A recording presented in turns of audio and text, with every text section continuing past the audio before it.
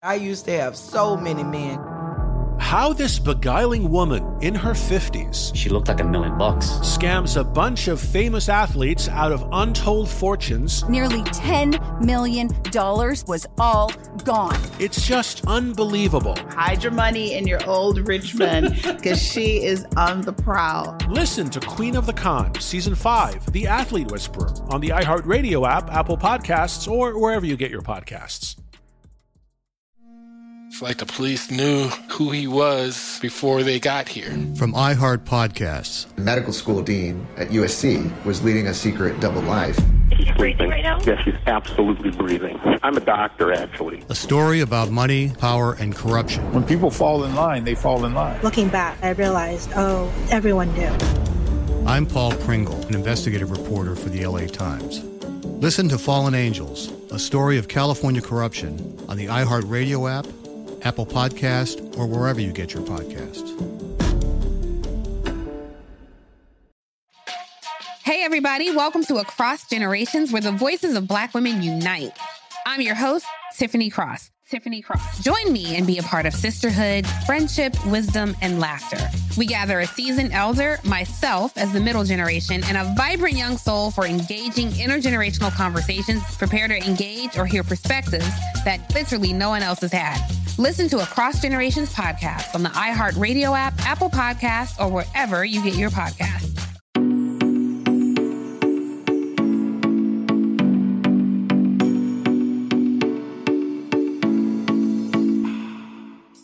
Hi guys, and welcome back to another new episode of Couch Talks. My name is Kat, and Couch Talks is the bonus episode of You Need Therapy, where I answer questions that you guys send in to me. And if you have a question, you can send it to Catherine at youneedtherapypodcast.com. Quick reminder up top, as always, that yes, I'm answering these questions, and yes, I'm a therapist, but this is not therapy, and it's just me talking about some stuff.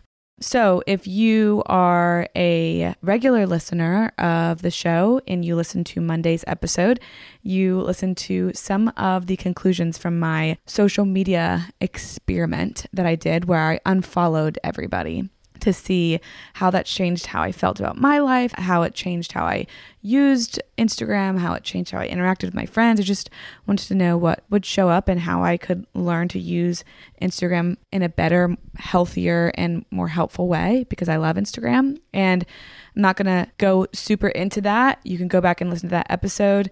But I did get a question last night after a listener listened to it. And I think it's something that I want to address now while we're on the topic, because it is something that I wish I would have talked about more in that episode. So I'm going to read the question, and then of course we keep it anonymous, and then we're going to talk about it. So the question is, hi Kat, I listened to your podcast from Monday about your social media break, and I really enjoyed it.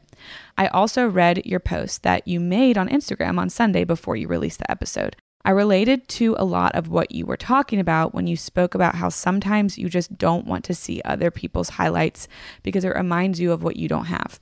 It sounds like during the experiment, you had a realization that even though you don't have certain things, you also have a lot of other really wonderful things. And so it's easier for you to now not get caught up in the comparison. I'm wondering if you can talk more about this. I'm having a really hard time lately watching my friends and family members continue to move through life milestones that I desire very deeply, and I'm not even close to having them. I don't want to come off as jealous or insensitive or distant, but very often I can't even bring myself to congratulate and celebrate my friends. I feel like a bad person, and even writing this, I'm worried I'm coming off as pathetic. I don't have a bad life, but if I were to be honest, I would trade some of my highlights for the things I keep seeing on Instagram. How do I find more joy in my own life? Okay, I'm so glad that you asked this question. And one, I just want to give you a hug, because I feel some of that with you. And I want to address this deeper, because there's that one line that you say, it seems like you had the realization that even though you don't have certain things, you also have a lot of other wonderful things. And it's easier for you to not get caught up in the comparison because of that. There's still an essence of comparison in that. And I want to talk about that, because that's really not why it's easier for me to be on Instagram and see people's highlights. It's not because I have things too. And so I'm like, oh, I have things too, so I'm not sad about that. I'm still sad about those things and I have things that I can share and be grateful for and live into as well. So it's not a so, it's a and. But before we get into the meat of all of this, I think it's important to acknowledge that the mindset that I have and the mindsets that we're talking about and the belief systems that I'm talking about are things that we all have to actively practice. Thinking it once or twice or reading a post about it or hearing me talk about is helpful, but to gain actual shifts in your own self, you have to practice adjusting your self-talk and behavior. So don't be too hard on yourself if this doesn't automatically change the way you live your life. It's something that you might have to come up with almost like initiatives to help shift your mindset in this and change behaviors in your self-talk. So let's get into it, and let's start with the idea of comparison. Like I said on Monday, it's a very natural thing. And if we peel back some layers, we can see that comparison ends up pinning us against each other, right? So there's a competition. And in this case, in the case that I'm talking about, it's like there's a competition to win at life. I can talk from my own experience where it feels like to win at life would mean like you get married and then you have a kid and you have this job and you make this much money and you go on these trips and you wear this size pants and you look like this and your family does this. And I mean, there's different things based on like where you live and in the culture you're immersed in that we feel like we're supposed to do. And if you do those things, you're winning. And if you do them faster, then you're winning even more. So we can deconstruct that as well, but we're not going to get into that. But automatically comparison is creating a competition, right? So Instagram often makes it feel like there's competition, the way it's set up, the likes, the views, and all of that. And I believe that we can choose to not participate in this. We can choose to not participate in the competitive aspect of Instagram. It takes work. We can choose to look at people celebrating their lives as separate from our lives. And it's difficult because this isn't the automatic response, but it is possible. And a way to begin to invite this idea in is to invite the idea of dialectics in. So this is the idea that two things can be true at the same time that kind of like don't make sense. Like two opposite things can be true at the same time. And I talk about this a lot, but it never gets old because it's always important to remember. Like it's always important to remember this idea that, oh, I can be happy and sad at the same time. Oh, I can be angry and grateful at the same time. Oh, I can be hurt and joyful at the same time. Doesn't make a lot of sense, but it takes the idea of all or nothing out because life isn't black and white and our feelings aren't black and white. So I can be really happy for someone and I can be really sad for myself at the same time. I also can be really happy for myself and really sad for myself at the same time. I can love a lot of things about my life and really be hurt at the same time. Like it's not all or nothing. So inviting that idea in really helps get us away from this spot where like, oh, I don't have that and they do. Oh, I guess that I have to be sad because I want that. And I can't be happy for them, right? Because I'm sad for myself. No, I can be happy for them and sad for myself. And at the same time, I can be grateful for some of the stuff in my life too. Like there's a whole like triangle there. I can celebrate someone's success and be jealous of it at the same time. Those things don't cancel each other out either. And jealousy, let's talk about this because jealousy doesn't have to be a bad thing. In the email, this listener writes, I'm having a really hard time lately watching my friends and family members continue to move through life's milestones that I desire very deeply that I'm not close to. I don't want to come off as jealous or insensitive and distant, but very often I can't even bring myself to congratulate and celebrate my friends. I would say, why don't you want to be jealous? Why don't you want to come off as jealous? What's wrong with jealousy? Because jealousy gets a bad reputation. And I think it's because we don't like it, so then we don't want to talk about it or admit that we feel it. So then it turns into resentment and spite. And quite honestly, we're taught that envy and jealousy, those are sins. By having envy, we are being ungrateful, I think, is something also that comes up. And that's not the case. Ungrateful and jealous and envy don't all have to live in the same spot. This also speaks into some of what we've talked about lately about shame. You know how like the less we talk about shame, the more you have it. And the more you talk about it, the less you have.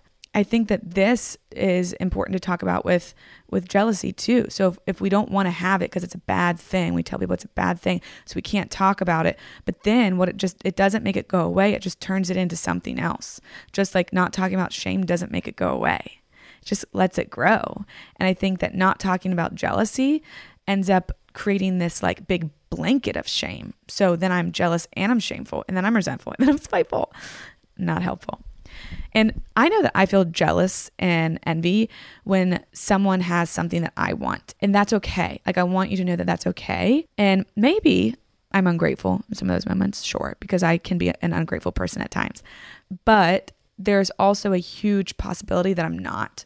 It's actually a super helpful experience to have. If I can acknowledge some envy and jealousy, then I can say, hey, I want that. That's important to me. What can I do to help lead me to a place where having that thing is possible? And what am I doing that might deter me from getting those things? And sometimes there isn't a lot we can do. Like, you can't just like work your way to finding a partner. And I do think acknowledging is important, because there could be things that you're not doing or things that you're doing that are setting yourself up to be available or unavailable to those things. And so I do think there's power in acknowledging it, because there sometimes is something we can do. And Glennon Doyle actually talks about this idea of envy and jealousy being helpful a lot, which I really appreciate. So she talks about this idea of envy and jealousy being a good thing and not something that's like only a part of unhealthy people often, which I really appreciate. And she talks about how she used to think that secure women believed in abundance, and so that's why they lifted everybody up. And then insecure women were jealous, and that's why they tore people down. And then she learned that all the strong women were jealous as well. And the difference was that the insecure women masked their insecurity by tearing women down. And then the more wise, strong women masked their insecurity by raising other people up. And so it's not that it's bad if you have it. Everybody has it. We have to look at how we're using it, right? So how am I going to use these feelings that I have? I can use them for good. I can use them for evil. And I think of envy and jealousy as less of a sin and more as a part of our human feeling toolkit. So you asked, how can I find more joy, right? So I think it starts with being honest. The more I can be honest about what I'm feeling, the better chance I have to be led to what I desire, and the less I'm going to shut myself down. It's the difference between playing defense and offense in your own life. And going back to that idea of the competition, when I play defense, I'm hiding, right? I'm trying to make it look like I'm okay. I'm trying to make it look like I'm not feeling these things. I'm trying to make it look like I don't have these parts of my life when I do. And that takes a lot of energy, a lot. And when I'm playing offense, I'm showing up ready and I'm showing up open. It's hard, but I'm showing up ready and I'm showing up open. And what we have to remember in this idea is that we can all play offense at the same time. There doesn't have to be a defense and an offense in this game, because there's no real competition.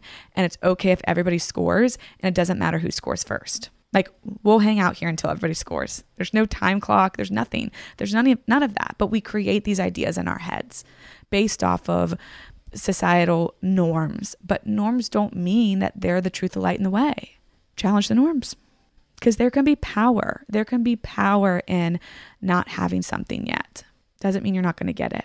So I hope this was helpful. And I really want to thank the person that wrote this question and sent this email in, because this is an important thing to continue to talk about and continue to wonder through and continue to work on. So that's kind of where we're going to end it today. And I'm totally open to more questions about this, because it's something I really like talking about, and something that I've had to work on in my own life. So I'm not just an expert telling you what I think based on my research from a lab. I'm a human telling you how I feel based on being a human.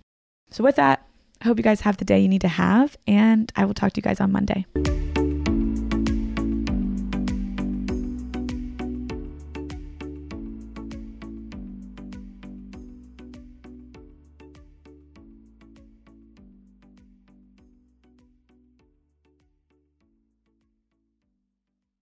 I used to have so many men. How this beguiling woman in her 50s, she looked like $1 million, scams a bunch of famous athletes out of untold fortunes. Nearly $10 million was all gone. It's just unbelievable. Hide your money in your old rich man, because she is on the prowl. Listen to Queen of the Con, Season 5, The Athlete Whisperer, on the iHeartRadio app, Apple Podcasts, or wherever you get your podcasts. It's like the police knew who he was before they got here. From iHeart Podcasts. The medical school dean at USC was leading a secret double life. She's breathing right now? Yes, she's absolutely breathing. I'm a doctor, actually. A story about money, power, and corruption. When people fall in line, they fall in line. Looking back, I realized, everyone knew. I'm Paul Pringle, an investigative reporter for the LA Times. Listen to Fallen Angels, a story of California corruption on the iHeartRadio app, Apple Podcast, or wherever you get your podcasts. Hey, everybody. Welcome to Across Generations, where the voices of Black women unite. I'm your host, Tiffany Cross. Join me and be a part of sisterhood, friendship, wisdom, and laughter. We gather a seasoned elder, myself as the middle generation, and a vibrant young soul for engaging intergenerational conversations. Prepare to engage or hear perspectives that literally no one else has had. Listen to Across Generations podcast on the iHeartRadio app, Apple Podcasts, or wherever you get your podcasts.